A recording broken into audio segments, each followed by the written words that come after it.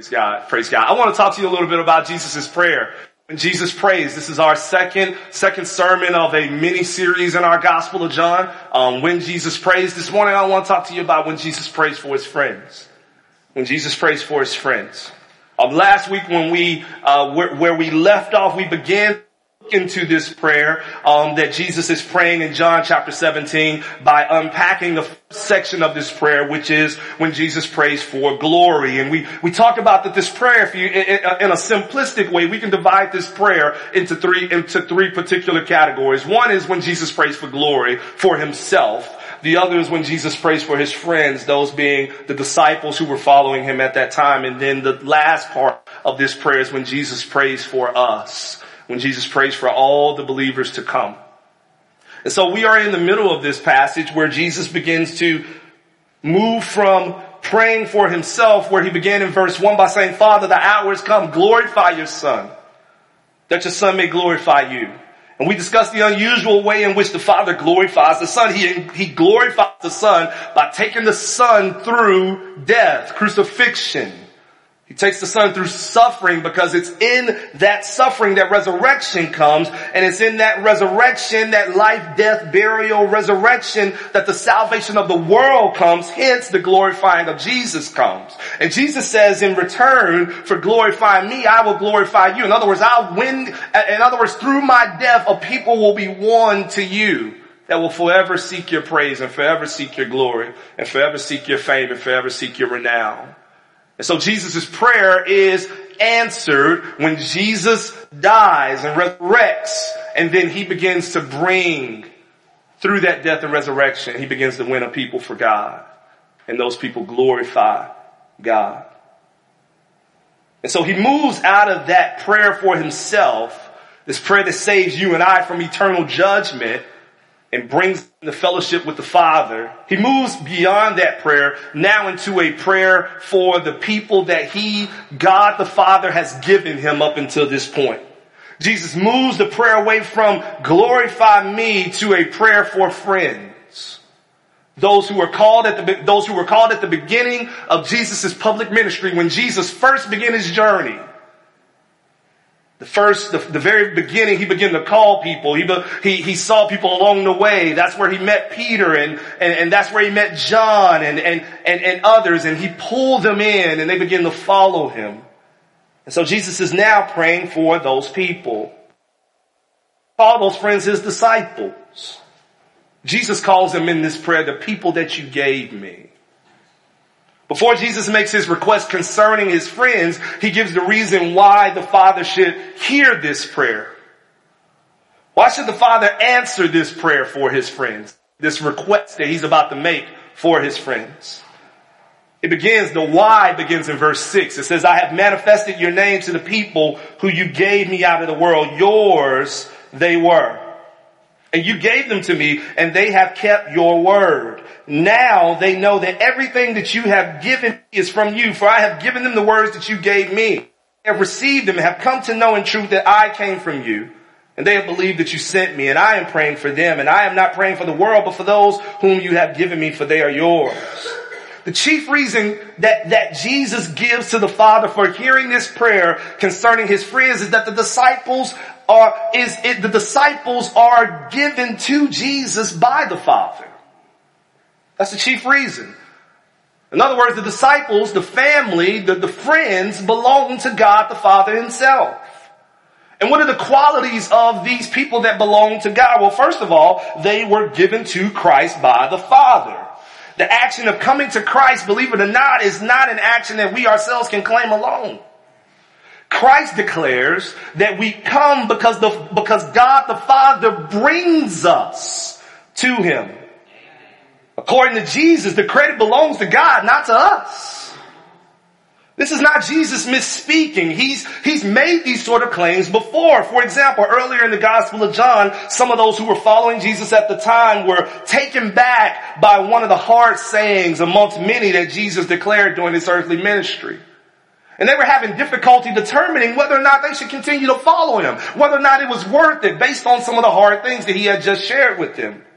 And I'll pick up the story in chapter 6 of John, verse 60, where it says this. It says, when many of the disciples heard that hard saying from Jesus, they said, this is a hard saying. Who can listen to it? In other words, is this worth it? Should we continue on with this type of talk being declared from his mouth? In verse 61, Jesus says, knowing in himself that his disciples were grumbling about this and saying, I'm not sure we should continue to follow. He said, do you take offense at this? Then what if you were to see the Son of Man ascending to where he was before? It is the Spirit who gives life. The flesh is of no help at all. The words that I have spoken to you are spirit and they are life. But there are some of you who do not believe.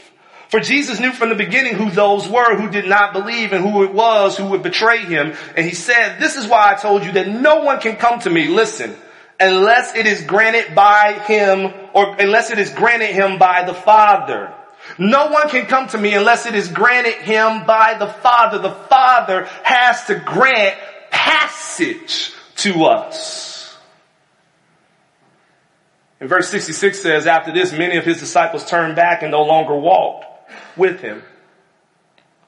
So those who are able to press past the difficult sayings of Jesus and those who are willing to lay down their lives and livelihood and follow Jesus do so not simply because of personal preference or personal power, but they do so because there is divine power at work from God the Father through the Spirit.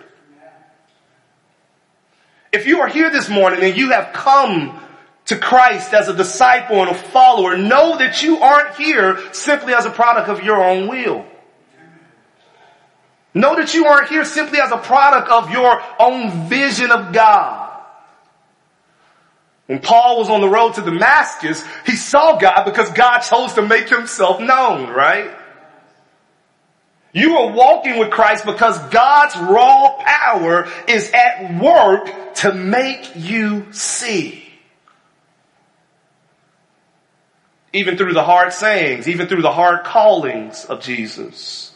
The same can be said about the ones that Jesus is praying for in John chapter 17. His friends, those friends whom the Father, listen again, has given to the Son. But they are not just friends that the Father has given him from a celestial place or a heavenly place, but they are friends that the Father has given him from the world. That's another quality of these men, that they are of the world. In other words, there is nothing of divine quality in them that separates them from the rest of the people in the world. There is nothing in them and of themselves that qualifies them to be considered followers. There's nothing special about this group. He brings them out of the same world that many are left in, rebelling against God. And this is what the Word of God says about all of us, including the disciples who choose Jesus during his time on earth to follow him. The Word says in Ephesians chapter 2 that all of us were dead in our trespasses and sins. It says that all of us were followers of this world. We were all following the world's system and the world's philosophy and the world's way of living life. It says that we were all following the prince of the power of the air. That means that we were all following the direction and marching to the cadence of the devil himself. He says the very spirit that is now at work in those that are disobeying God was once at work in us, at work in you and at work in me. What happened? In Ephesians chapter 2 it says, but God being rich in mercy, to the great love in which he loved us, or with which he loved us, even when we were dead, made us alive. Doesn't say, but Brian, in all of his splendor and all of his wisdom and all of his glory said, God, yes, I'm so glad that I had enough smarts. There's no but God. While Brian was dead, awakened Brian to see. Bad news is there until we get to verse 4. And then we get to the but God. And so what separates these men is not that they're special. What separates these men is God intervened while they were in the world. So these men were given to Christ by the Father. These men were given to Christ by the Father from out of the world. But these men also embraced Christ for who he was. Verse 7 says in chapter 17, now they know that everything you have given me is from you. For I have given them the words that you gave me, and they have received them and have come to know in truth that I came from you, and they have believed that you sent me.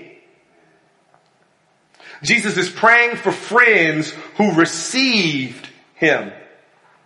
They came out of the world. They were given to him by God, but it was through the act of receiving him that they are also now considered his friends. So in the mind of Christ, there is both an active quality to this relationship and a passive quality to this relationship with his disciples.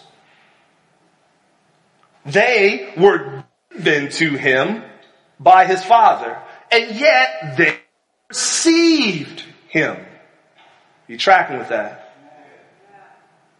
Now what we want to do is we want to try to figure that out, right? Well, how are they given to him and they received him? I personally don't want to mess too much with that. I don't want to question where one begins necessarily and where the other ends. Just know that while we are at work to receive him, God is at work to enable our receiving of him. Do you understand that? And so there's some mystery going on with God that's beyond our pay grade, as some would say. But how did they receive him? In what way did they receive him? They received Jesus as he manifested his Father's name. They received Jesus by receiving his words as well. Verse 6 of chapter 17 says, I have manifested your name to the people whom you gave me out of the world. Yours they were, and you gave them to me, and they have kept your word. That is to say that during Jesus' earthly ministry, Jesus made the revealed character of God. That's what it means to manifest the name of the Father. He revealed the character of God the Father to his disciples, to his friends, and they embraced him when he did so. Notice that he describes their embracing of his manifestation as a keeping of words. See, that's the chief means by which we receive Jesus. Through the keeping of his word. He spoke the words of his Father and they heeded them. And in so doing, they received and embraced him. Does that make sense? By embracing and receiving the words of God the Son, we embrace and receive God the Son. Verse 8 says, for I have given them the words that you gave me, and they have received them and have come to know that in truth that I came from you, and they have believed that you sent me. I have given them the words, they received them, and through that receiving they have come to believe that I was in fact from you. The message of the gospel is the means by which we receive Christ. We receive the message, and in receiving the message, we receive the messenger, or we receive the object of the message. We cannot receive him and then reject what he has said concerning himself. Do you understand that? We receive him when we receive his words, which is why saving faith cannot just be simply grasped just by what we do. People can't come to saving faith just by doing some stuff. And then people just watch you do stuff and say, it's interesting. Yeah. I think I'm saved now because of... No, that's not how it works. There has to be a proclamation made. And words have to be embraced in order for the Savior himself to be embraced. He's saying they receive me by receiving my words. Paul says something like this in the book of Romans, when he writes to the church at Rome. In chapter 10 of that letter, he says this in verse 14. How then will they call in whom they have not believed? And how are they to believe in him of whom they have never heard? And how are they to hear without someone preaching? And how are they to preach unless they are sent? As it is written, how beautiful are the feet of those who preach the good news. But they have not all obeyed the gospel. For Isaiah says, Lord, who has believed what he has heard from us? Listen, so faith comes from and hearing through the word of Christ. Saving faith comes through words proclaimed. And when words are heard and received, saving faith to receive the Savior comes. You tracking with that? These men receive the words of Christ. These followers receive the words of Christ. And in receiving the words of Christ, they receive Christ himself. But also, Jesus says in verse 11 of chapter 17 that he's about to leave. And that's another reason why the Father should answer this prayer. I am no longer in the world, but they are in the world. I am coming to you, but they will be left behind. And so that's why I am praying and making this request to you concerning them. Jesus will no longer be physically present. He will need the Father to answer his prayer for them in his absence. See, the disciples already sensed this. If you've marched with us through John, then you know there was a point where Jesus began to announce that he was preparing to leave. And the disciples immediately grew antsy and had angst about that departure, didn't they? They began to say, wait a second, what are we going to do in your absence? Because they know that they need someone to be present with them. They know that they won't stay if it's left up to their own devices. They know they can't live in this life without him present or without some divine help aiding them. And so Jesus is praying to the Father for that help for his friends. And so we're back to the question, why should the Father actually answer the prayer? Well, because he gave them to Christ. And because they came from out of the world and thus they are in need of divine favor. There's nothing special about them that's going to allow them to make it through to the end. They need someone else to operate on their behalf. And because the friends that the Father gave Jesus out of the world have received the words of Jesus and thus they have received Jesus. And so therefore that's why he should answer this prayer. But not only that, think about this. Jesus brings this truth to bear on us in verse 9. Look at verse 9 very carefully. He says this, I am praying for them. For them. The followers, the ones that receive Christ, the ones that were given to Christ by the Father. The ones that were plucked out of the world and brought into a saving faith and knowledge of Jesus Christ. He says, I'm not praying for the world, but for those whom you have given me, for they are yours. That's another hard saying by Jesus. That Jesus expresses to the Father that his request is not being made for those who do not belong to him. He's not praying for them. That's tough to hear. Jesus is not praying for others. Doesn't mean that Jesus does not love others. Of course he doesn't. John chapter 3 says, for God so loved the world that he gave his only begotten Son. We know that Jesus loves. It's love that sends Jesus, partly, to die for the world. But what it does mean is that his most loving concern for those who have not received him is that they come to receive him. And as a result, be made his as well. He's not praying that they be comfortable. He's not praying for them being kept where they are. He's not praying for them to stay in their current situation, their current plight. Jesus' desire is that they be his.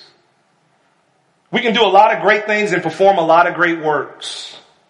But if they are not ultimately leading people to coming to know and receive Christ as Savior and Lord, we are still leaving them in the worst of conditions. A condition that leaves them in the world without the covering of the Savior of the world. Our chief aim, our final goal, your chief aim, your final goal for all of your good works and all of your doing should be that men, women, and children come from out of the world and receive Christ as Lord and as Savior. And so Jesus is not praying for them in this prayer, because this prayer has a particular air of fellowship and relationship and communion associated with it. This is a prayer for beloved friends. This is a prayer for those who have embraced him. And so what does he pray for? Father, keep them in your name, which you have given me, that they may be one, even we are one. Keep them. That's the prayer. That's the prayer for his friends. Keep them. That's the prayer for those that have received him. That's the prayer for those that have been given to him. That's the prayer for those that will be leaving, or that he will be leaving and will no longer be bodily present alongside. Keep them. And this is the prayer that you're in need of. That you be kept. He first prays by praying that the Holy Father would keep them in your name, which you have given me, that they may be one even as we are one. Here's what's interesting about Jesus' keeping prayer. It doesn't start with the threat of someone individually falling away. It starts with the threat of the family of God falling off. Keep them one. Keep them one. Doesn't start with the individual falling off. It starts with the family of God being separated. You understand why? Because one of the greatest threats of the devil in the church is not individual backsliding, but it's the church being divided. Amen. It's the family of God being separated and isolated from each other. And so Jesus begins this prayer of keeping by saying, keep them together. Keep them one. When you look throughout history, Satan has often sifted the church by separating first the church. Putting you on an island is where he is most effective to get you, isn't he? In the second letter that Paul writes to the Corinthians, he highlights this when there's a brother who had committed sin, and now he was grieving his sin and repenting of his sin and seeking to be brought back into the fellowship of the family of God. And the family of God was a little snobbish about it. It was like, well, I don't know if you've showed us enough forgiveness. You did some ugly things, sir. Not sure if we're going to be able to bring you back based on those things. And Paul says this to the family of God that he writes to. He says, for such a one, this punishment by the majority is enough. So you should rather turn to forgive and comfort him, or he may be overwhelmed by excessive sorrow. And so I beg you to reaffirm your love for him. For this is why I wrote, that I might test you and know whether you are obedient in everything. Anyone whom you forgive, I also forgive. Indeed, what I have forgiven, if I have forgiven anything, has been for your sake in the presence of Christ. Listen, so that we would not be outwitted by Satan. For we are not ignorant of his schemes. Did you hear that?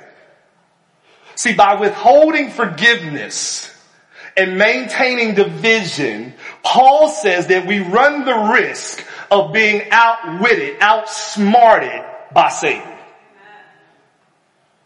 Jesus knows that Satan will use whatever he can use to divide us, to divide his church, to divide his friends. And so Satan drives wedges of racism, partisan politics, nationalism, ethnocentrism, money, prestige, power, minor disputes over doctrine, whatever he can do to drive a wedge into the church. And so Christ prays to the Father to keep his disciples together.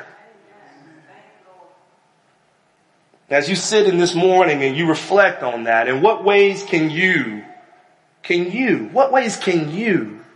allow the Father to use you to see that this prayer is realized? How can he use you to keep us as one? How can he use you? Maybe it's by extending more grace than you yourself have received in a relationship. Maybe it's by forgiving someone, maybe another Christian perhaps, who you have had a poor relationship with for days, for weeks, maybe even for years. Maybe you can see this prayer realized by being present in the church family and being a uniting force in the church family. When you see division, you go in and you jump in and you weed that division out and you bring brothers and sisters together that are choosing to separate. Maybe you can realize this prayer by fighting the natural tendency to isolate yourself from the church. Fighting the natural tendency to retreat to your corner when things get tough. Because that's what we do, right? The moment where things get tough on us, whether it be the pressure of life, whether it be the temptation of sin, what we are often tempted to do is not draw closer to the family, but retreat back into our corners. And maybe God wants you to honor this prayer by going in, leaning into the family, rather than moving out from the family. Maybe God wants you to answer this prayer by sacrificing your desire for individualism.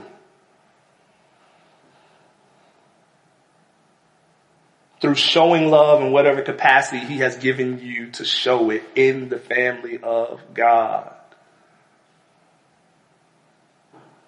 Satan wants to separate, and so he prays, keep them as one. But he also prays to keep them like I kept them.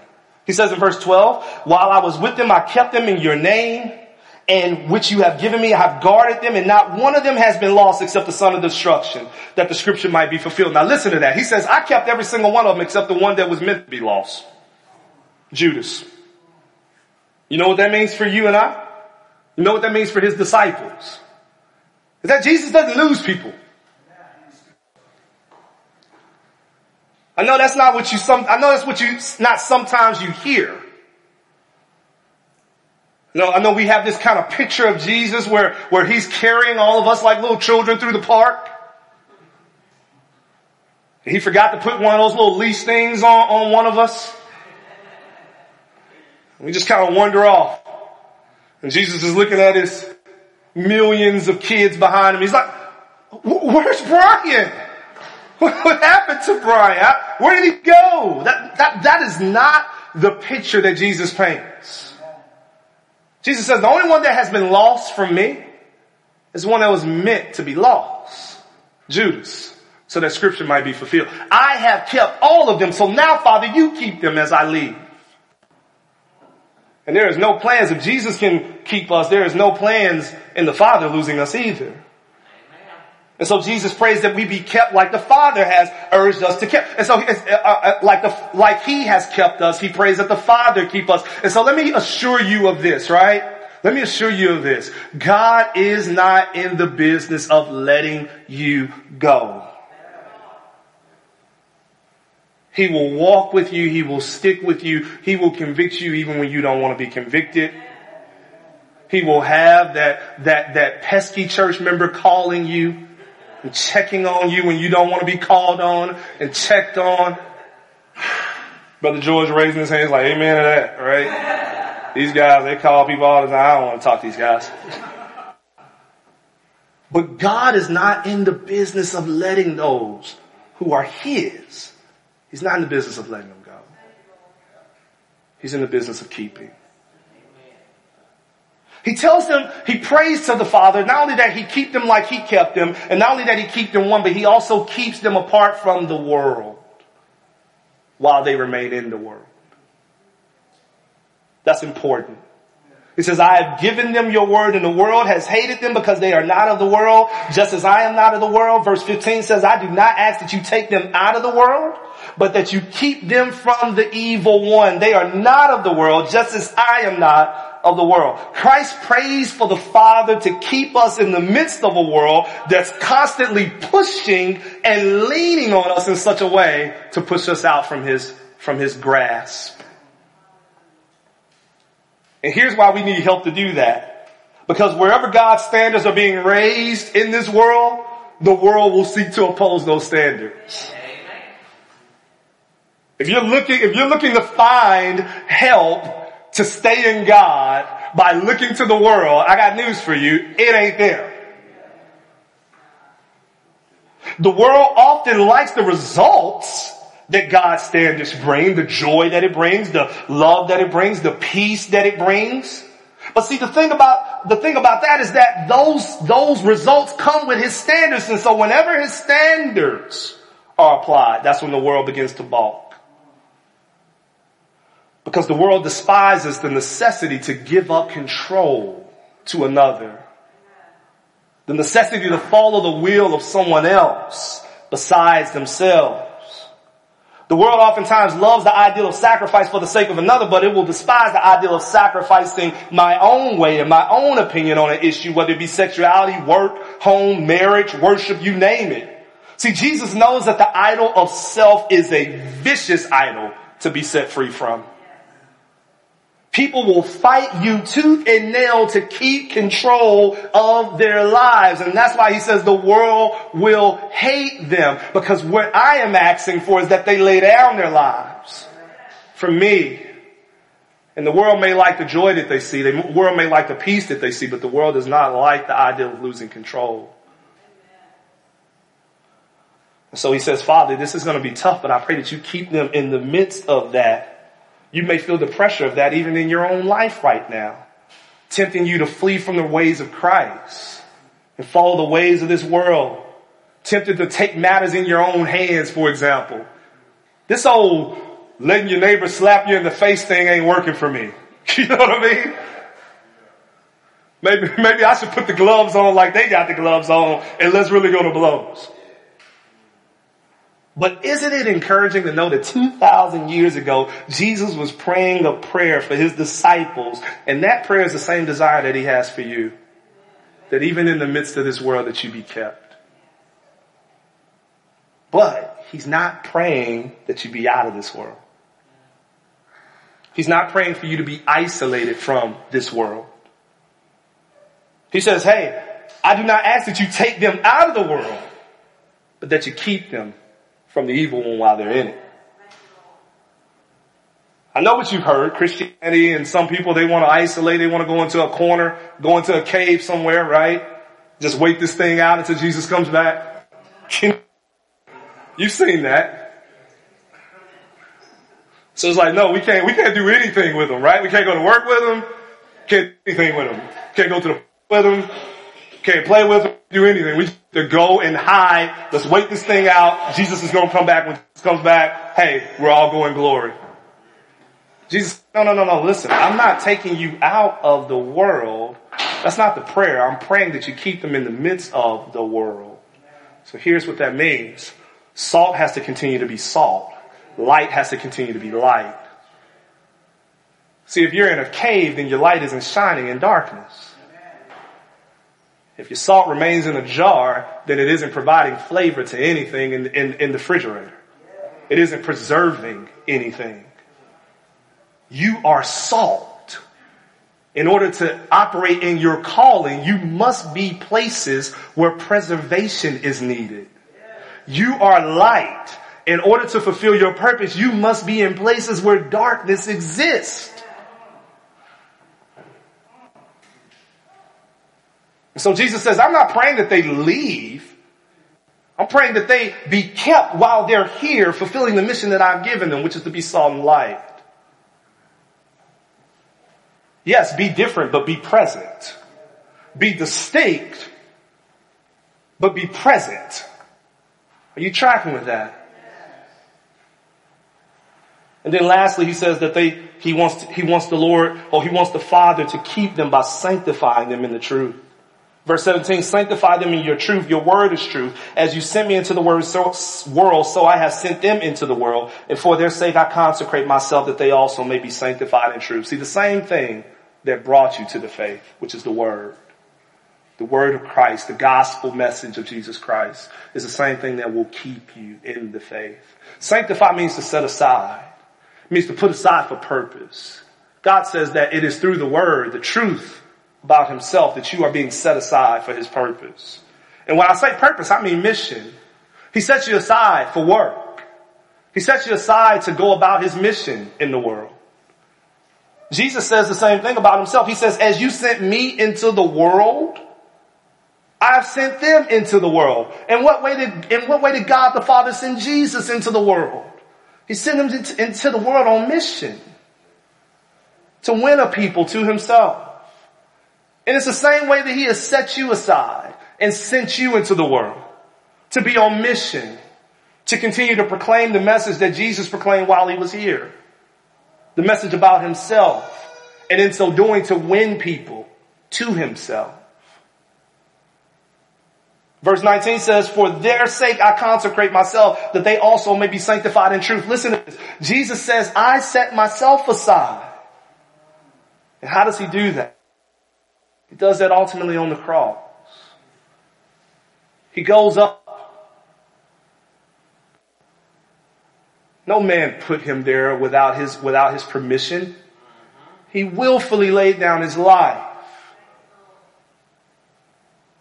so that you might be sanctified, so that you might be set apart, so that you might have the privilege to live on mission for God, so that you might have the privilege to go and share the gospel of Jesus Christ with those who don't know it, so that you might have the privilege of being salt and preserving a world that's spoiling around you, so that you might have the privilege to shine darkness or shine light in the midst of darkness.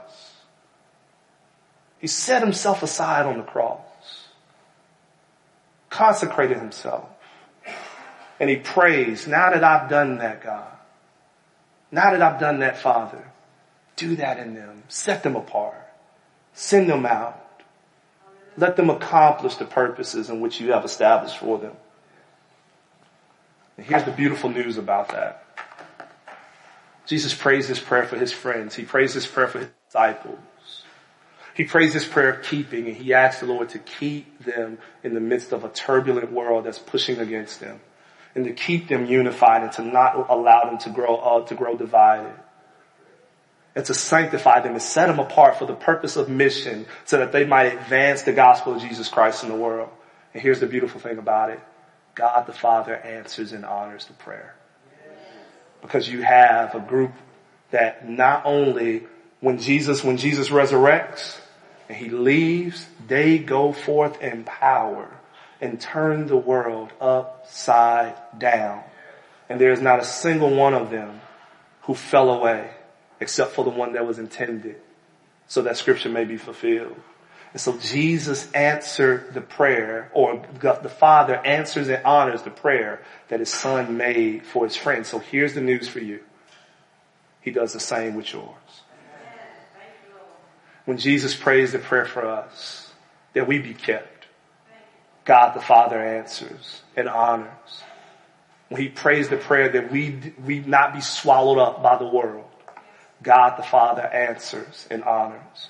When he prays the prayer that we be sent out and we be salt and we be light, God the Father will ensure that that prayer is answered.